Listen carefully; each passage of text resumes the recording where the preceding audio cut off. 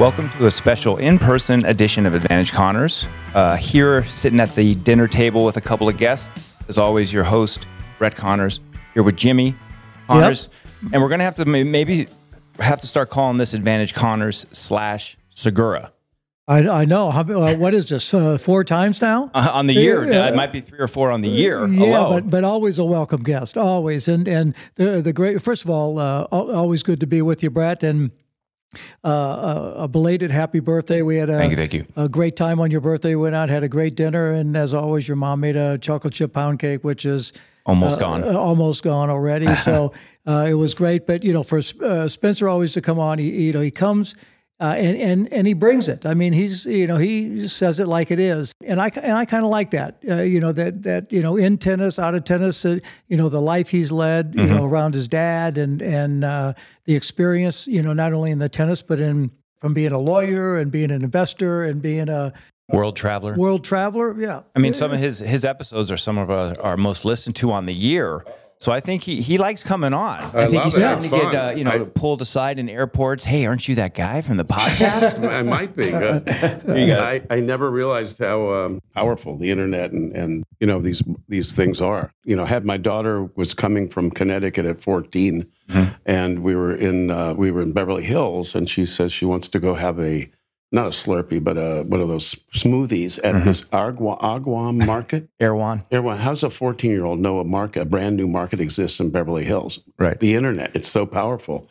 And then I saw after we talked, there was some people saying, I said something about Djokovic, which was sort of like, supportive of, I felt that he had been sort of mistreated in a way in which I did. Right. And so I was speaking my mind. And when I saw that, outside of our podcast, I go, holy Christ. I mean, so really what it is amazing is how focused you can get with people who really love tennis or really follow something. They can really communicate with each other and build this kind of community, which I really didn't understand. And it's fun. It's fun because you then have something in common with a lot of people that you don't see, you can't see them, but you can talk about what, and it's interesting to you, and so it's interesting to them.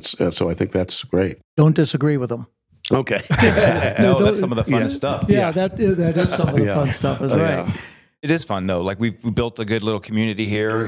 Putting the pod out every week has been fun, and having you on is a lot of fun, and hoping to keep growing and have you on more in the future. Well, thank you. I mean, I love doing it. I loved from my dad and growing up with tennis. I learned a lot about tennis. I wasn't that good a player, but I learned a ton. And as a result, I kind of feel like I know what I'm talking about. Since, I know you tried to play and you traveled with Jimmy on tour. Yeah. Was there a reason you never tried to be a coach? So my dad stopped playing when he was like 39, 40. And at that point, I was 11 years old, and I hadn't played much tennis, so he becomes a pro at a tennis club, Beverly Hills Tennis Club. And at that point, I started playing tennis. I started a little late. I really did it to hang out with my dad. My parents were divorced, so if I wanted to be with my dad, I got to play tennis. There's 3 things you got, with my old man, it was his way out of Ecuador was tennis. Right. And as I've gotten older, I learned, in life, you have your marriages, you have your kids, but you have to have something that keeps you focused and thinking ahead, because life's short and you want goals. And so for my dad, everything was tennis. And so I learned early, his main thing was tennis. He's going to hang out with his son. He's going to take care of him. But tennis might be more important. I mean, to be honest with you. And for champions to be great at things, but most of the families that I've known, whether they be movie stars or whatever, the celebrity one was involved primarily in the sport or the celebrity, whatever he was doing. So I had to play tennis to hang out. And so I really didn't know if I loved it. And then I started to really like it more once I was almost done with it when I was in my 20s. I quit right after college. I played 1 year, I think, after UCLA. And then I kind of started to like tennis more. And then I started saying, why didn't I work on my forehand more? Why didn't I do these things that I just never thought about and never tried to do? Did you play 4 years at UCLA? Yeah, I played 4 years at UCLA. It was I played like 5 my last year. I started out higher. I was a head case kind of guy. I had a pretty big serve and it was fast, but I didn't really develop my rest of my game. And as I got older, I got better and better because I was a pretty good athlete. And so, whatever. And I learned the game. Actually, I was around my dad telling everybody how to play, and then I'd watch my dad analyze everybody. He was probably I say one of the best handicapper analysts of people. You could look at a guy's game and tell how good he was going to be almost immediately. And other than the mind part, which you had to see a guy compete, but he could tell you physically, this is why this guy should be better. And this is why he could be better. I don't know if he will be better, but he certainly can be better. And he'd get that in 2 seconds. And I learned what he looked for. And I learned how to analyze players. And I could have been easily a sports agent. And my goal actually was I wanted to go out and sign up 4 or 5 guys at like 15 to 17 years old and then manage and coach them. Right. And I actually went so far as to go to Wimbledon, pick a couple kids, write letters to them, and then I was becoming a lawyer, but that takes too long, the law school. Get some money behind me, and then go do that. And then the more I thought about it, I go, geez, I want to be in the locker room hanging out with these guys. They're all unpredictable. They're not all Jimbo. In other words, they have everybody has their weaknesses and strengths, and it's very hard to find the real champion strengths mixed with the talent. So you might see a guy with tremendous talent, but he's going to be years developing before really can win. So it's like Alcaraz is winning at 21. There might be a guy at 26, like this American, who maybe he's going to come on and be a champion. I don't know. I haven't seen him play, even as we said last time. So I learned how to at least spot the talent completely. And then I also learned the theories behind my dad's, which were score, position in the court, how to play is based on where you are on the court and the score. Mm-hmm. And then in the old days, it was coming to net after you pushed a guy off the court and got him out of the point. So you could take the ball in the air and not have to, rally. It was, in the old days, it was who made the first big shot and could take advantage of it. So you needed an all-around game, too. You needed a big serve, or a good return. Well, that was his first premise. If you didn't have a big serve or a great return, you're never going to be a great player because you were immediately in the defense. And those days, the balls didn't bounce high like today. So then the premise was you have to hit the ball on the rise if you're not a huge guy. Take the ball on the rise and come in and end the point. And all the ways to do that I learned from my dad. And Jimmy was one thing. He picked it up at 15. I didn't pick it up till I was 60. So that was a little bit of the difference. And Jimmy understood that stuff and picked it up like that. Yeah. And so that way of playing, even today, Alcaraz is showing a versatility. Guy who serves bad on second serve, he's going to move up and go in. Whereas Medvedev will stand back at the fence and still he play the wrong way. I mean, so in that sense, I feel I know a lot about the game in terms of strategy and also in terms of strokes, because I spent a lot of time trying to understand why mine didn't work and why his did. And there's a couple books. There's actually what Charlie Passerell's coach was Welby Van Horn. He wrote a great book on basic fundamentals if you want to have an all-around game. Meaning all-around is like topspin, slice, and flat. You can do it all in the same motion without stopping the full the turn and the motion is the same one motion, which is a big thing. My dad in Jimmy's game, if you watch it, everything's one motion. You don't take the bracket back, wait, and then hit. It's because if you turn and get the pivot, all your body weight is going forward, makes it a much more powerful shot without having just to use your arm. Right. So all those things they're simple stuff, really, right, Jim? I mean. Yeah, I mean, you're when I came to California and met you and started working with your dad, it was I had a game. My mom had already given me a game, and your dad understood that. And his thoughts and views on how to make me better was to make what I had better, bigger, and then take care of what was between my ears. And that was sometimes that was a fight, but my one thing that whenever my mom said, and then your dad, but what they said, I trusted them so much, that if he told me, now when you come in, you got to come in with a forehand cross court, and you got to do this, there was never a question, that's what I did. And then the one thing that I was most proud of is I took it right to that next match. Yep. I watched it. I didn't wait 6 months. Right. And because I trusted him. That it was the old saying, if you're not for me, you're against me. He was totally for me, to improve and to get better. And also, I mean, your dad was, to me, the greatest mind in tennis. Yeah. Yeah. And still is. Yeah. The one thing I noticed about him, he didn't concentrate on the fundamentals. In other words, you came to him, if Borg had come to him with his forehand, he would never have changed it. So Jimmy came with a compact, really solid game off both sides that Glow taught him. He just took that to the next level. Interesting, because you always say that grandma like taught you kind of a woman's game. Yeah, you know, she did, yes. And like, you know, with golf and you know, with how athletic and different and physical the men's game is, the women's game kind of gets dubbed more maybe fundamentally sound, let's say, when it's coming up. So interesting that you had that as your base. And then when you went to Poncho, it was kind of like, okay, now let's kick it up a notch. Let's kick it up to 10. You know, let's start being more aggressive here and doing this. You know, like, so you kind of almost added the, you know, the quote unquote male side of the sport. Right. That's exactly right. Because, you know, I had a very simple, not very complicated game. Right. You know, it was, you know, take the racket straight back and straight through. And, you know, when I first saw your dad play, he had a two-handed forehand, you know, which was like my two-handed backhand. Right. So, you know, here was just back and just, you know, the way simple, right. And clean.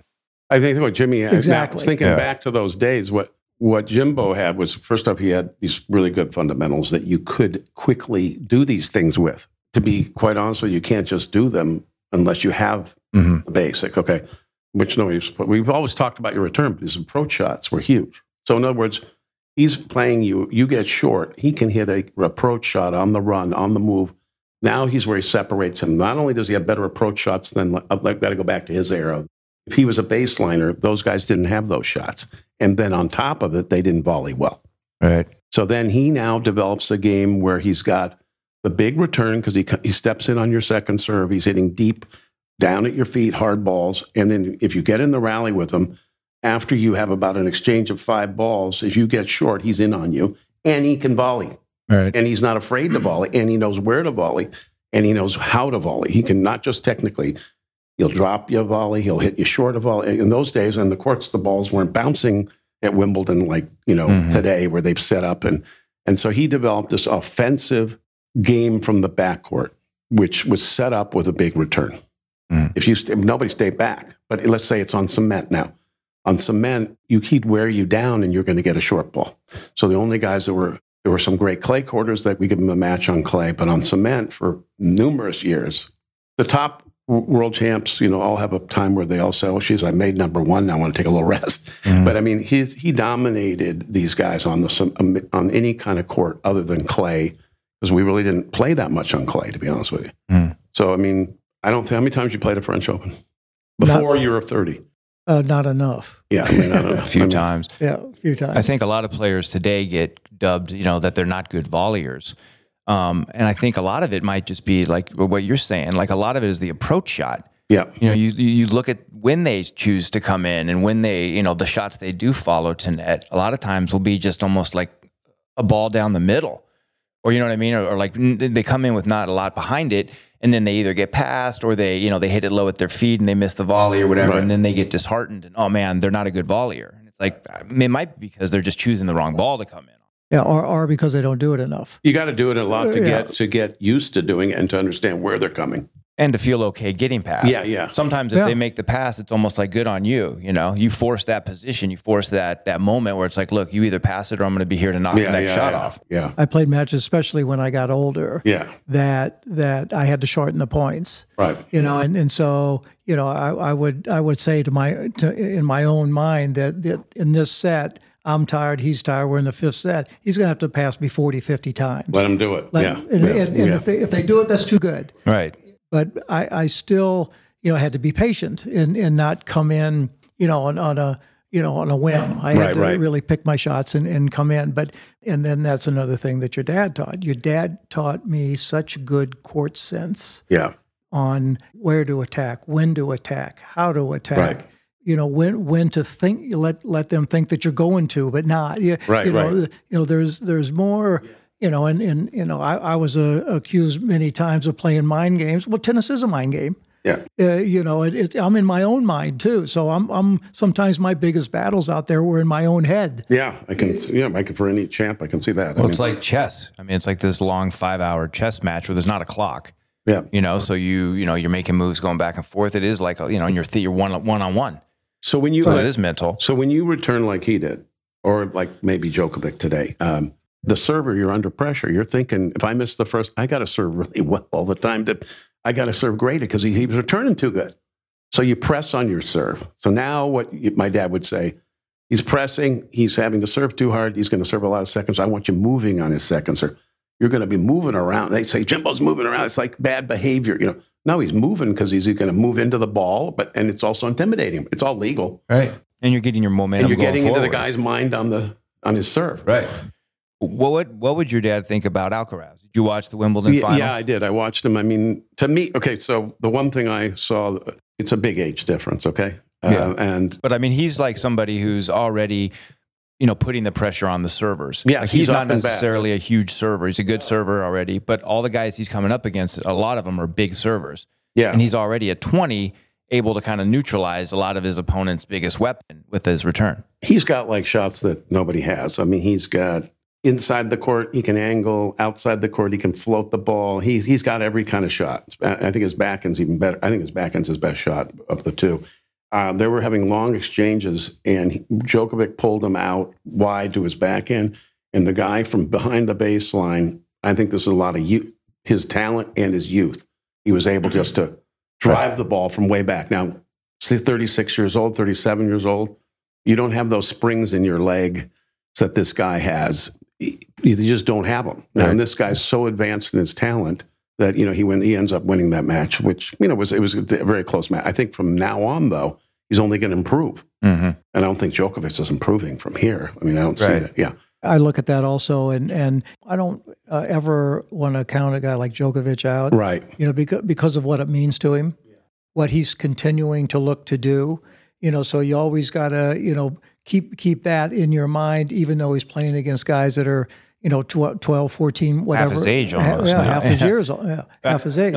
No, it's like he's 36 or whatever. He's not going to, quote unquote, get better. But maybe. This guy could. But he's going to be able to go and beat Alcaraz on any given match. Sure. I mean, I don't think that's what you're saying, but I know what you mean. Alcaraz's ceiling is we're not there. He might be at 80, 75 or 80% of his potential. Right. Which is a crazy thought. Yeah, but somebody, when we talk about this all the time, I mean, he's the next generation, and he's the one that's going to take the game to the next level, because Federer's gone, Nadal injured, hopefully he can come back, maybe he wants to play one more year. Hopefully with the Olympics in Paris next year, so maybe try and play the French and that. I hope that happens. And Djokovic is 35, 36. So, I mean, people don't understand that when athletes get to that point of 35, 36, what they've put their body through. I know. And also their mind to play 5-hour matches and to play under that kind of pressure and all that. But to me, that was the fun part of it, trying to figure, put mind and body together and come out on top.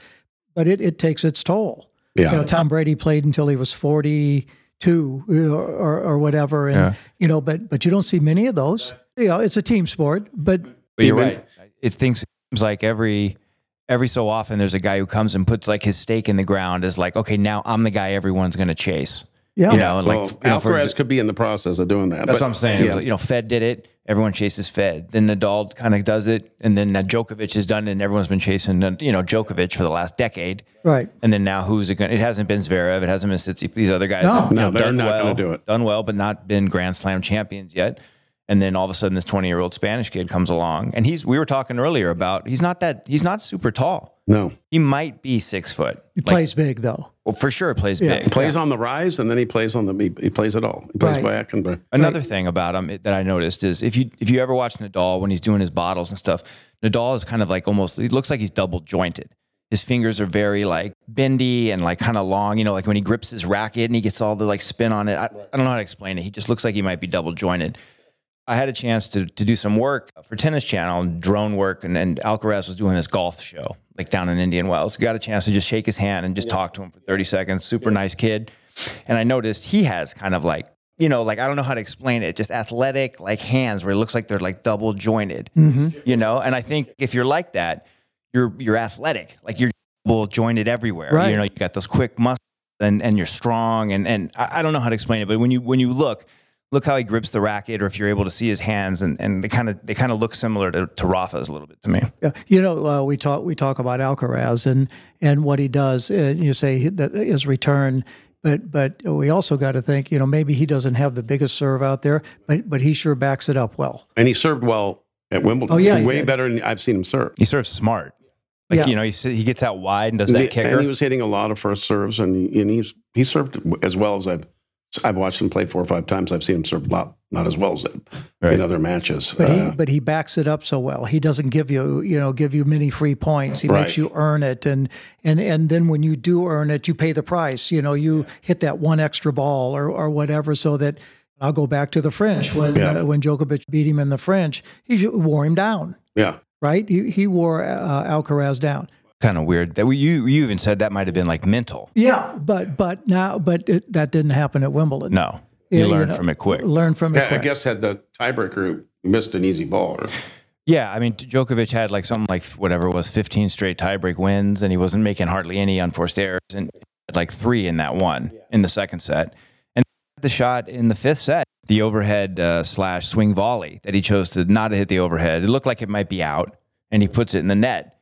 And who knows if that was on break point? If he breaks there, he might be the champion? Yeah, I felt the other guy had the legs, and meaning Alcaraz. I thought Alcaraz was quicker on the court, recovering better, and I thought that he could have run away with it almost after. But also Joker could have been up 2 sets to love. Yeah, exactly. So where does this leave the guys who over the past 4 or 5 years before Alcaraz came up, the Zverevs and the Tsitsipas and the Medvedev's had a great year. So he's kind of got the wrong game. What did he lose in Wimbledon to him? Didn't he get to like the semis or something? What was the score with Alcaraz? 3 sets. That's 3 sets. Yeah, he's got the game. See, this guy can move it and play short.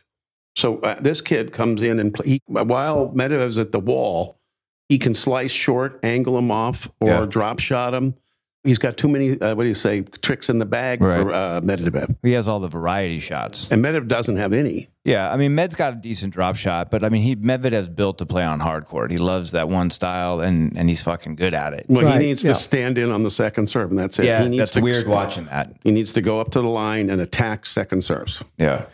Because most people he can get away with it with. That's what I think it is. Not this guy. Because, I mean, sometimes when he's that far back, it takes him a shot or even 2 to kind of get himself back up to the baseline. Right. But if the other person isn't making him pay for that, then all of a sudden he's back to neutral. You know, after a shot or 2, okay, now I'm in neutral, fuck it, But with Alcaraz, like you said, with the angles and coming in, like he might serve and volley or, you never know. So he doesn't let him get away with it this time. So we've been talking for, almost since the beginning when we started this podcast about the next hybrid. Mm-hmm. The hybrid. Oh, yeah, we always talk about it. Yeah. So is Alcaraz the hybrid? Yeah. Let's explain what the hybrid is. The hybrid tennis player is the one that can play modern day tennis, which is the power tennis, which is the swing away and the equipment with the equipment and the strings and everything that allows you to do with kind of an old school attitude. Yeah. That allows him to mix his shots up and to understand the value in that, an angle here or, try to bring your opponent in there or you get to the net a little quicker or whatever. So, well, moving forward, you know what I mean? I feel like almost the biggest basic of tennis is to move forward. Mm-hmm. Like you're always trying to move forward and, kind of get a short ball, move forward and knock a shot off.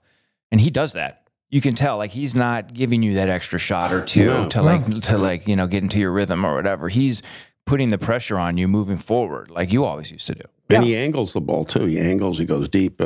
I think the only way to beat him, and I think he may be improving beyond that. Not only way to beat him, but the way to beat him is to attack his second serve. So he's not got a huge serve. So if you can hurt him on his second serve, that's the way to play him. And that's why Djokovic does very well with him. Should beat them. How many times they played? I think so. They've each beat it, a couple times, something like that. So you need a player that can attack and can volley, and how many guys do that today? Yeah. So one, and it's Djokovic, he's 35. Mm-hmm. Crazy part though is seeing him do it, and then knowing that Joker, Fed, Nadal, that era has done it.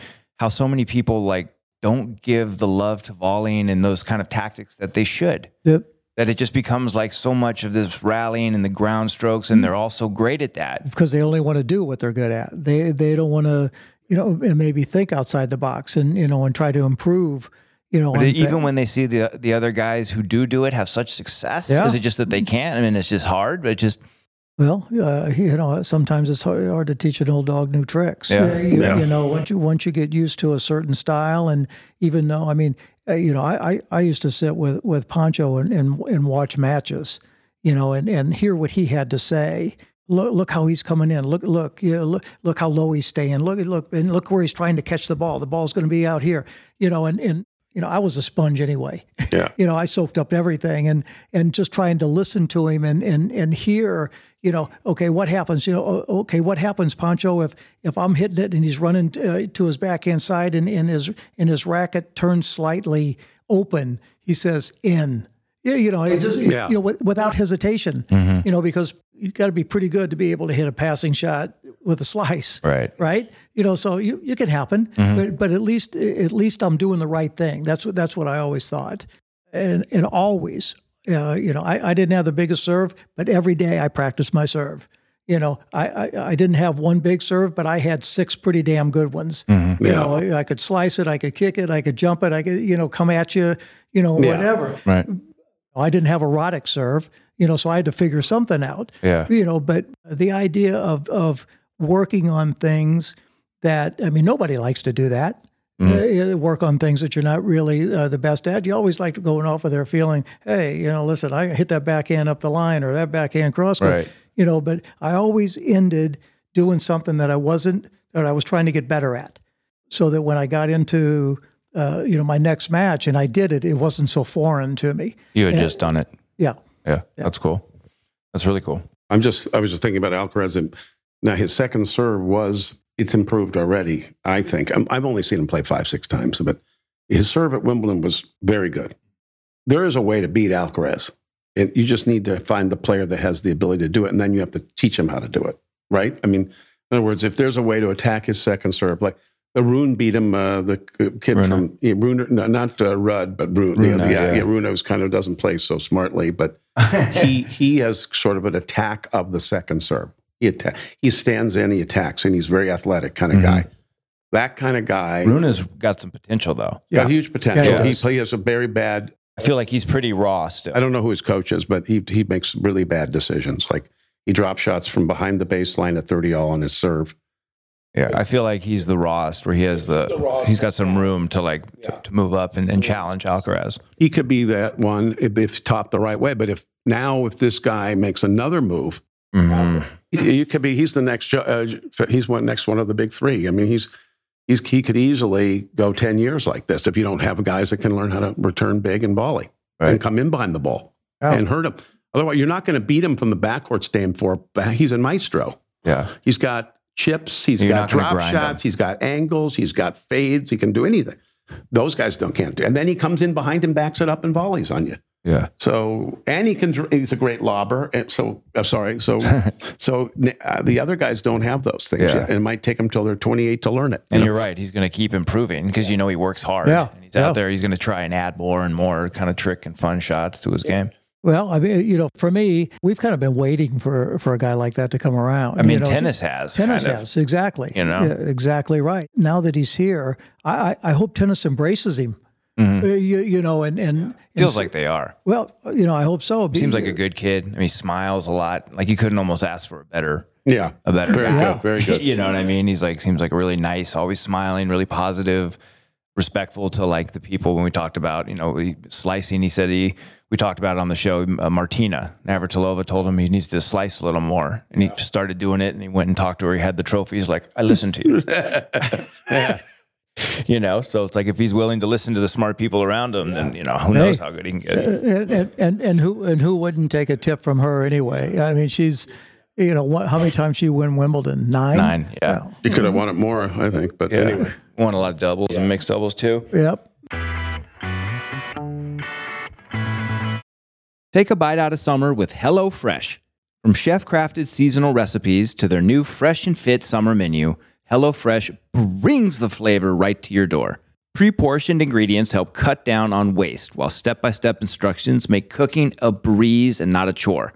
I know that's what I love about it. It comes with everything you need all in one package. The directions are there. It's foolproof. I'm not a great cook, but it helps me out.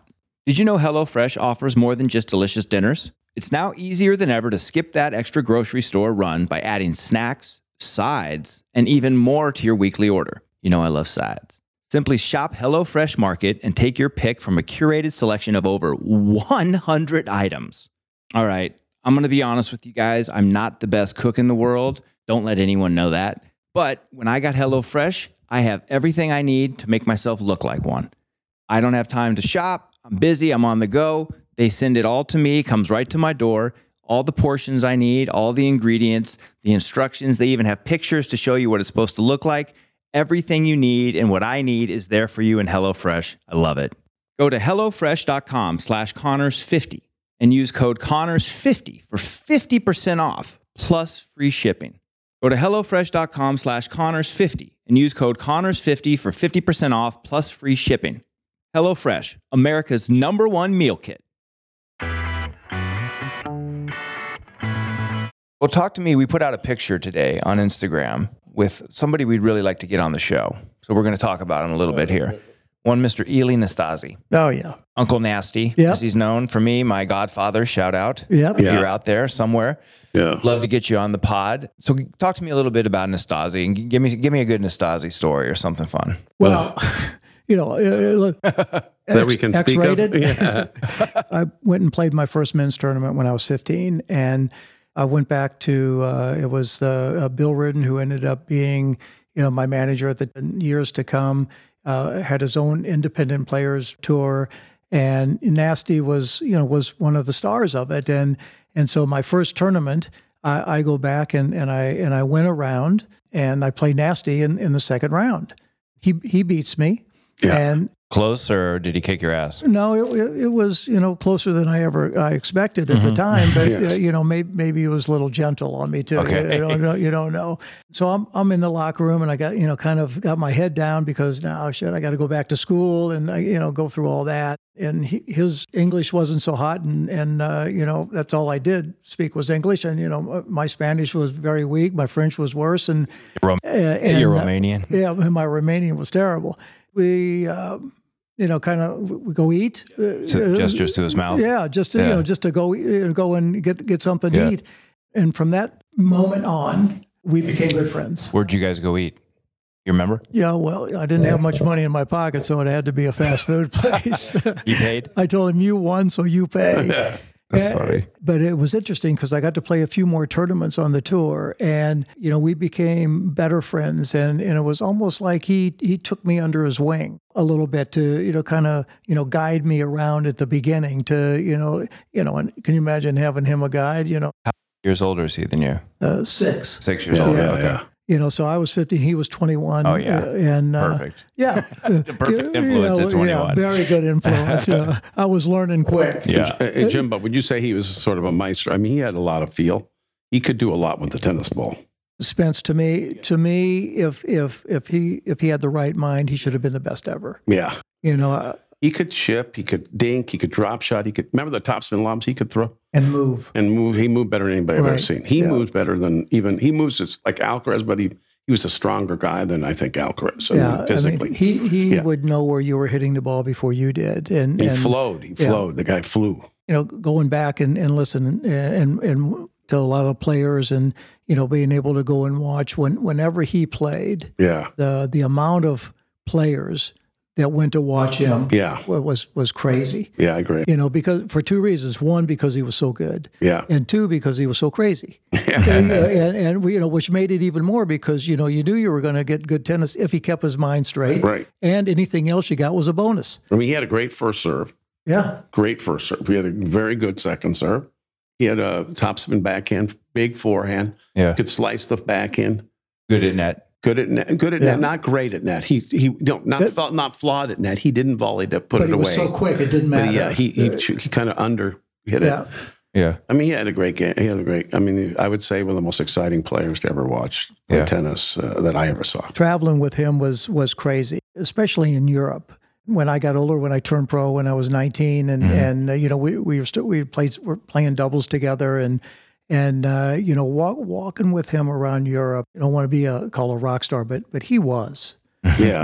Walking, especially in Europe, and And in the States, he was becoming bigger and bigger and bigger because he got to the finals of the U.S. Open. And he won the U.S. Open. And, big personality. And a great personality, very, very flamboyant and, on the court. Great with people, especially off the court. On the court, he was, kind of rough sometimes. But cocktail parties and that stuff, he was perfect for that. Yeah, best ever. The best. And especially, when he would walk in, he kind of guy that, the room would just go silent. Yeah. Walking a big smile on his face. And, the first thing he went to is he was looking for the babies. Yeah. Right. He'd pick up girls from the court during the match and say, here's my number. What's your number? And, right. And they'd stop the point. He'd been in the middle of a game a couple times. That's funny. Stuff he did. And you know what? It was entertaining. For sure. Yeah. It wasn't just. I heard he had maybe a problem committing. Like he'd be out at the club and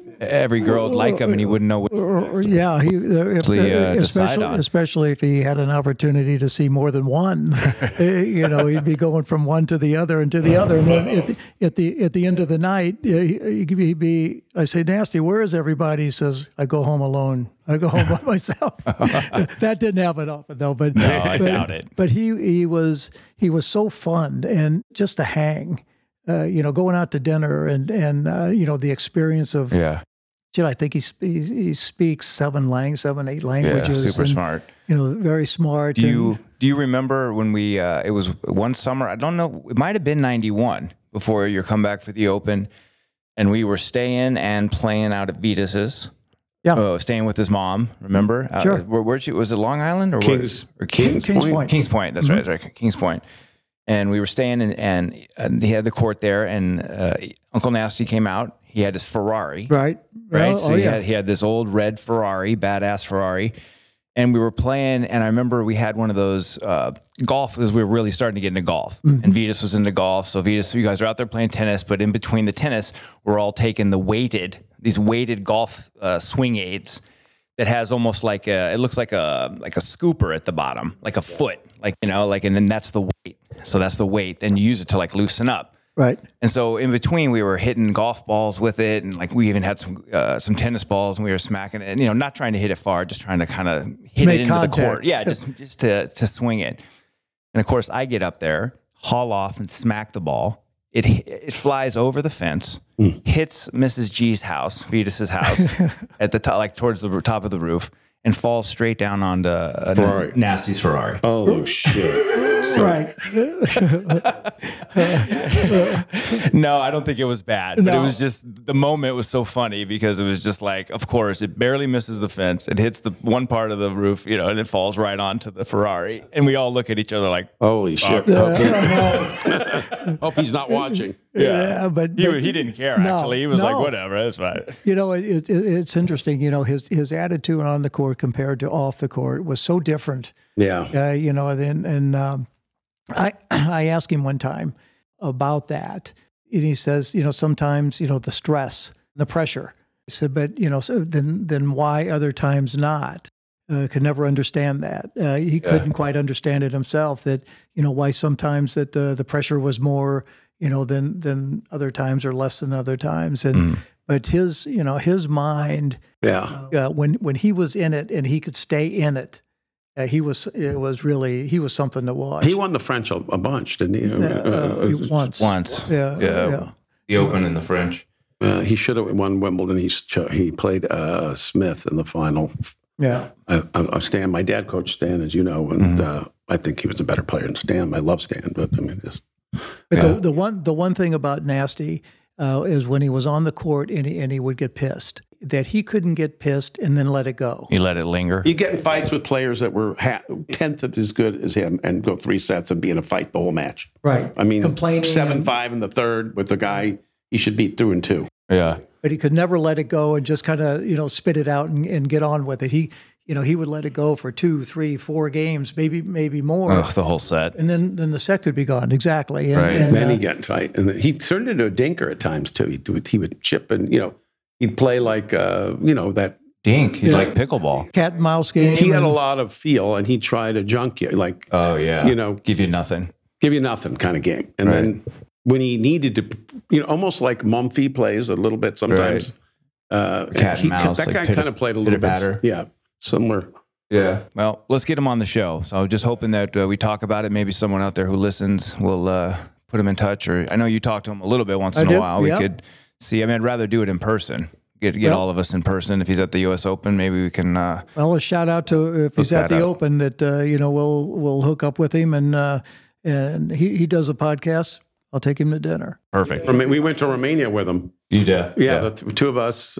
He played a big exhibition. Yeah. The prime minister was Ceausescu, that's right. And Jimmy played him with 24,000 people indoors. I played like a little warm-up match against some guy from Romania, but then they played. Was it a 5-set match? I don't remember. Yeah. But we had the best time of our lives. He took us out every night. We went out to these restaurants where we went with the head of the secret police, and then and the guy we'd order. I'd say, "Well, I'll take the roast beef," and the guy go, "Oh, we don't have it." And the CIA guy would go, give him the wink. You get him the roast beef. That's right. And that roast beef came. That's funny.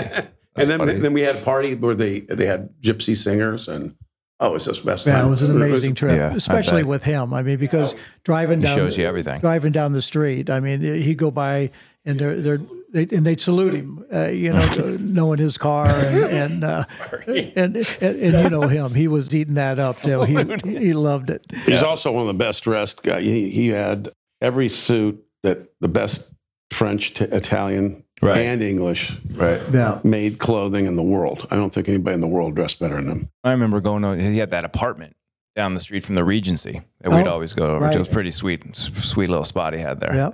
He had a place like three blocks from Roland Garros. Yeah, really. He had a place in Monte Carlo. He had a place in New York, and he had a place in Romania. I mean, he recorded a song, and just because I said all that, it was called Globetrotter Lover. Really? For real. Geez. Globetrotter Lover. We got to track that down. Yeah, I'd sing a few bars, but I just can't bring myself to do it. Well, he likes to gamble. You guys made a little bet about me when Mom was pregnant with me. I right? did, yeah. Well, we did, and I played a series of exhibitions before August 1st, right? And was traveling through the south of France and playing with him, and he says, Connor's boy. He says, no way you can have a boy. No way. I said, I'm telling you. I said, you know what? He didn't believe in your thrusting power. I'm I'll get politically incorrect. I said, I'm telling you. I said, Nasty. I said, I want to have a boy. He says, I'll bet you $500. So I've been making you a winner since day one. That's right. Yeah, you've been picking good ones for me. That's funny. And so I played. I was playing a tournament in New Hampshire, and I played my first round, and your mom called right before I walked on the court, and I said, do I have time to play this match? And Dr. Greg, a family friend, shout out to Dr. Greg, says, yeah, you do, but make it quick. Get on the plane home. So I did that, and I arrive, and I go right to the hospital, and your mommy was in like 20-something hours of labor, so Doc finally had to say, too traumatic, time to, bring you out, C-section. Bring you home. And so in a C-section. And so from like 3:00, and I finally got back to our apartment at like 6:00 in the morning. And I walk in, and I barely put my head on the pillow, and the phone rings. Yeah. And it was nasty. He goes, Connors, you son of a bitch. And I said, I told you, I warned you. And he says, you're a little stronger than I thought. That's awesome. It was funny. And then you traveled to New York. Yeah, for the Open, a couple weeks later. With and Nasty and was there, and we got to the hotel, and he was first sight to see you. Nice. Yeah. And Alex too. Did you get the 500? I did. I collected. Good. Yeah, you better collect. Also, shout out Ann Alex too. Yeah. Love her. Just one other thing before we wrap up. What do you guys think Washington's going on right now? Okay. I know you had some success in Washington. Super hot place to play. It looks brutal on the court there with the humidity and everything. Some of the tournaments are clay. They go from the grass. We've kind of talked about this before, but isn't it weird when you think it's supposed to be now hard court season, and then a lot of guys stay in Europe and they play a couple more clay events before they come over?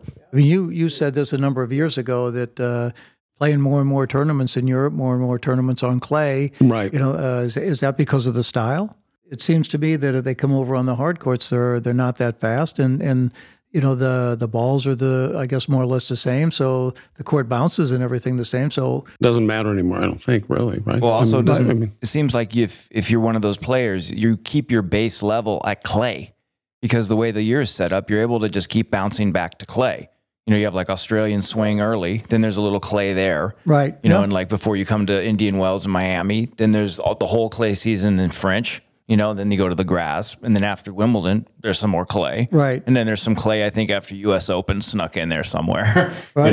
You still have to, but if you're going to be a champ, you got to be able to play on cement. But I just think there's players who almost look at as cement as like almost like a grass where it's like, oh, I'm leaving clay to go here for a couple weeks and then I'll be back. Don't worry. Right. Back in when I was playing that, there was guys who only did play the clay, come and, play 4 or 5 or 6 tournaments or whatever, leading up to the French. And then, after that, you didn't really hear from them. Mm-hmm. I remember one year at the French, I played a player, his name was Gabriel Erpy. Okay, I heard of him. That's a bum. You got teased about that one. Erpy. And everybody's looking at looking when I go in the locker room. They say, "Who are you playing?" I say, "I play this guy Erpy," and they look at me like, right. And I go out there and warming up, and I'm going, I got a feeling this guy's a lot better than I'm thinking. Right, it's gonna be a long day. So 4.5 hours later. Right. I kind of crawl into the locker room going, why didn't you tell me? Yeah. You're lucky you beat him. Yeah. But it's interesting that, the guys back then would only show up for the clay. And that was about it. But now that, I hear sometimes, I don't know if this is exaggerated, but it's all basically a clay game, more or less now. Okay. So, and now to be a crybaby that you're playing on medium to slow cement in the old days, like there were some really fast courts, and those guys were out in the first round. Right. Just like if Arthur Ashe and the regular great Americans they were out in the first, second round of the French in the old days. Yeah, am I wrong? No, it's right. Especially if you're a Californian, most of the tennis was on hard courts. Yeah, and back then, California was. Where all the camps and where all the tennis was. Academies and everything. College tennis, USC, UCLA, Stanford, were the powerhouses. And now that's all changed because of the surfaces. Florida. Mostly in Florida, right? And the slower courts. So the balls were quicker. Back then they were smaller. They didn't. They weren't as heavy, lighter, and moved quicker through the air. And then when they'd hit the court, they'd kind of stay low and skip on through. So the game has changed, and the surfaces too. So but the surfaces have been changed to fit the game. Right. Back before, a McEnroe and a Borg or whatever, they had to change their game to fit the surface. Whatever it was that week. Whatever it was that week. Yeah, right. They don't have to do it quite as much now.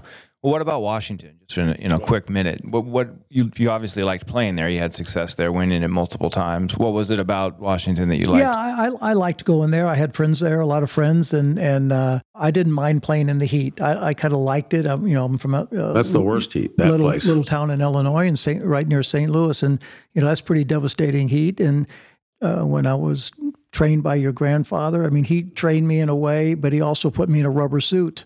Yeah. So that I'd be in that heat and humidity playing in a rubber suit because he says, if you can play in this for this amount of time, those 4.5 hour or whatever amount of matches in that heat and humidity won't bother you. It used to be like 2 weeks after Wimbledon, that tournament. Remember? A couple of weeks after, right. And then these guys would come from England, and you're into that. It's so hot. Yeah. Well, it's brutal. But Washington, they're a very knowledgeable crowd. They love the tennis. And even going back to, the days of, when it was on clay and, Cliff Ritchie and Andres Gimeno and, a lot of great clay court players because, you came from the French and it would be on clay. So you get a lot of that. So watching them play and being able to be part of that. And then the crowds, going from clay to, which it was back then, to hard courts and then what it is now. And, they have a good tennis crowd. Yeah. It was always fun to play. I remember being with you in 1988. We stayed with Mr. Donald Dell at his guest pool house. Yes. You hadn't won a tournament in like 3.5 or 4 years. He had gone on a little dry spell, I think. Yeah. And he wins, right? You beat Andres Gomez, I think, in the finals. Yeah, be Cricker in the semis. Cricker in the semis, right? And so Dad, we could go to the press and everything. Dad's dehydrated. Someone hands him a beer. Drunk. And then we go out to dinner, and then he's like, yeah, go back to the guest house and just watch a movie. I'll be back. I'm just going to go out with Ivan Blumberg. Ivan Blumberg. Yeah, was your agent. He had a Porsche. I remember this, and he's like, go hang. I'll be home in an hour. So I'm like, all right, go home. Hour, nothing. 2 hours, nobody. A storm comes in, starts raining, starts lightning and thunder, and I'm like, holy shit, what's going on? Like, where is he? What's going on? Eventually he comes in, crashes out, goes to bed, wakes up the next morning, not feeling so great. Yeah. Do you remember the drink that Ivan was and you guys were having? Sex on the beach or watermelon balls. So watermelon balls. Jesus. And you wake up and I'm like, how'd it go last night? You're like, I woke up and Ivan had left me in the Porsche with the window down. That's right. He just left him. He left. He fell asleep in the car. He's his window down. Dad's sitting there with his watch or whatever, and he just left him. And he just comes back and he comes in, and I'm like, let's get you in the pool. Let's get you some water. It was pretty fun. I remember that. Yeah. I had a fun night that night. Oh, I didn't feel so good, but I sure had a fun night. First time in 4 years. I mean, I think you earned it. Yeah, it was fun. Good memories. Yeah, that was awesome. Yeah. A couple things I just want to talk about before we move on. Did you see this story? I kind of wanted to compare it. There was the Hollywood strike that's been going on. You see that with SAG and the writers and the actors and everything. And then there was a UPS strike, and the UPS strike got settled. Did you see this? And that the average salary for a full-time UPS worker is now $49 an hour. Wow. And I just thought it was interesting that, that one gets settled, because you need, the boxes and packages, right? All of a sudden you don't have that service. But with with movies and everything, because they have so many libraries of all this stuff, you're still paying for Netflix, you're still paying for Hulu, even though they're not making new stuff. Right. And I just wanted I know you're into the business stuff, and I just, maybe LA. Maybe they should have the negotiator for UPS come in and do it for Hollywood. In the entertainment thing, I started as an entertainment lawyer, and my stepfather was into a big commercial act, did all the commercials and voiceovers.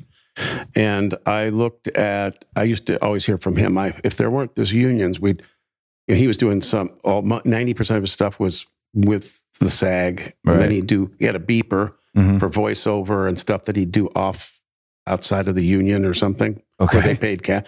So I always believed that, geez, if there weren't such unions, there'd be a lot more movies made. In other words, if you didn't have to pay such high prices for everything, then they'd make tons more, and then everybody would make more, though. More stars would be born, more everything. And I don't know that I'm right, because this guy told me the other day at the tennis club, big producer, he produced Mel Brooks' partner, Michael Hirschfeld, a very nice guy. He's in his 80s. He said, no, that's not the case. He said, it's a cost structure. I had it all wrong. But the one big thing you notice is 95% of the people in SAG don't make, like you said, $49 an hour. They make nothing. They make zero. And the top few make a ton.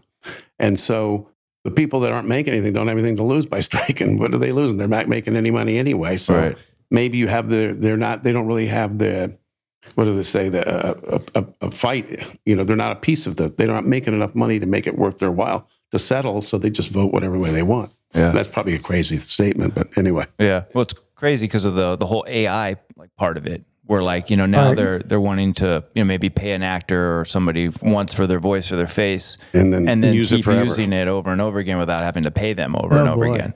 Yeah. So it seems like it's the new technology is kind of forcing this new way of thinking, and going to be interesting to see how long that lasts. Yeah, I just thought damn, $49 an hour is not bad. No, and UPS guys, they do a good job. Yeah, they work hard. Shout out to them for getting a good deal. Okay, I know you got a dentist appointment. You had yours this morning. I did. Spencer's going now the afternoon. My buddy Lance Grant. Shout out Lance Grant, the best dentist in the world.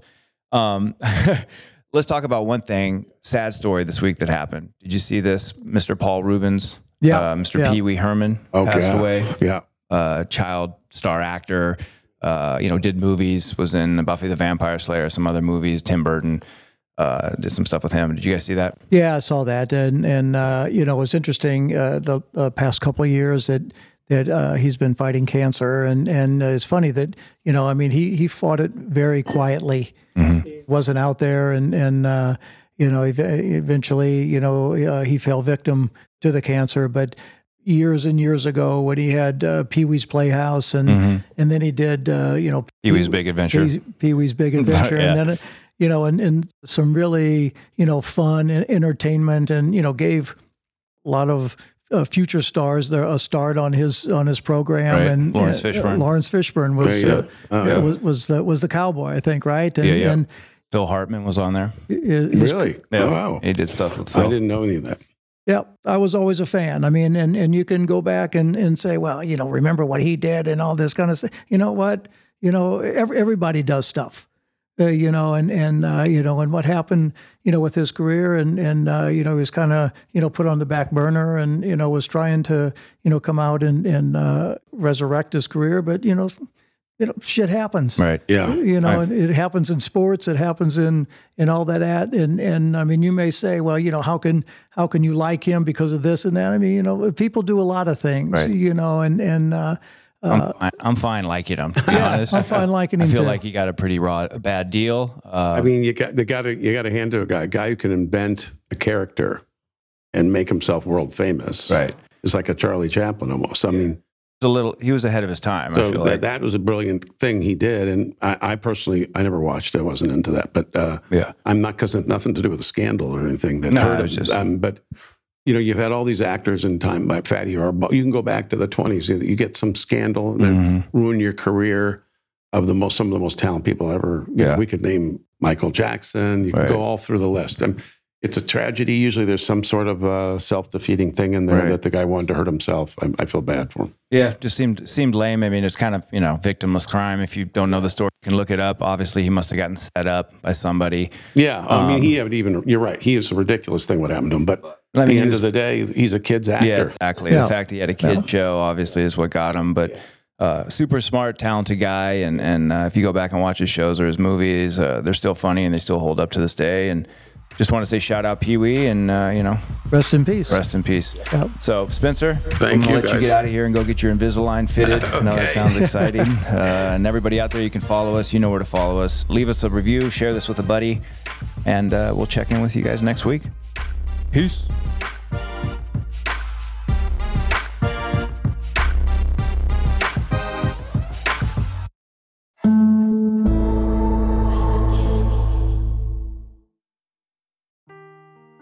Seeking the truth never gets old. Introducing June's Journey, the free-to-play mobile game that will immerse you in a thrilling murder mystery. Join June Parker as she uncovers hidden objects and clues to solve her sister's death in a beautifully illustrated world set in the Roaring '20s. With new chapters added every week, the excitement never ends. Download June's Journey now on your Android or iOS device, or play on PC through Facebook Games.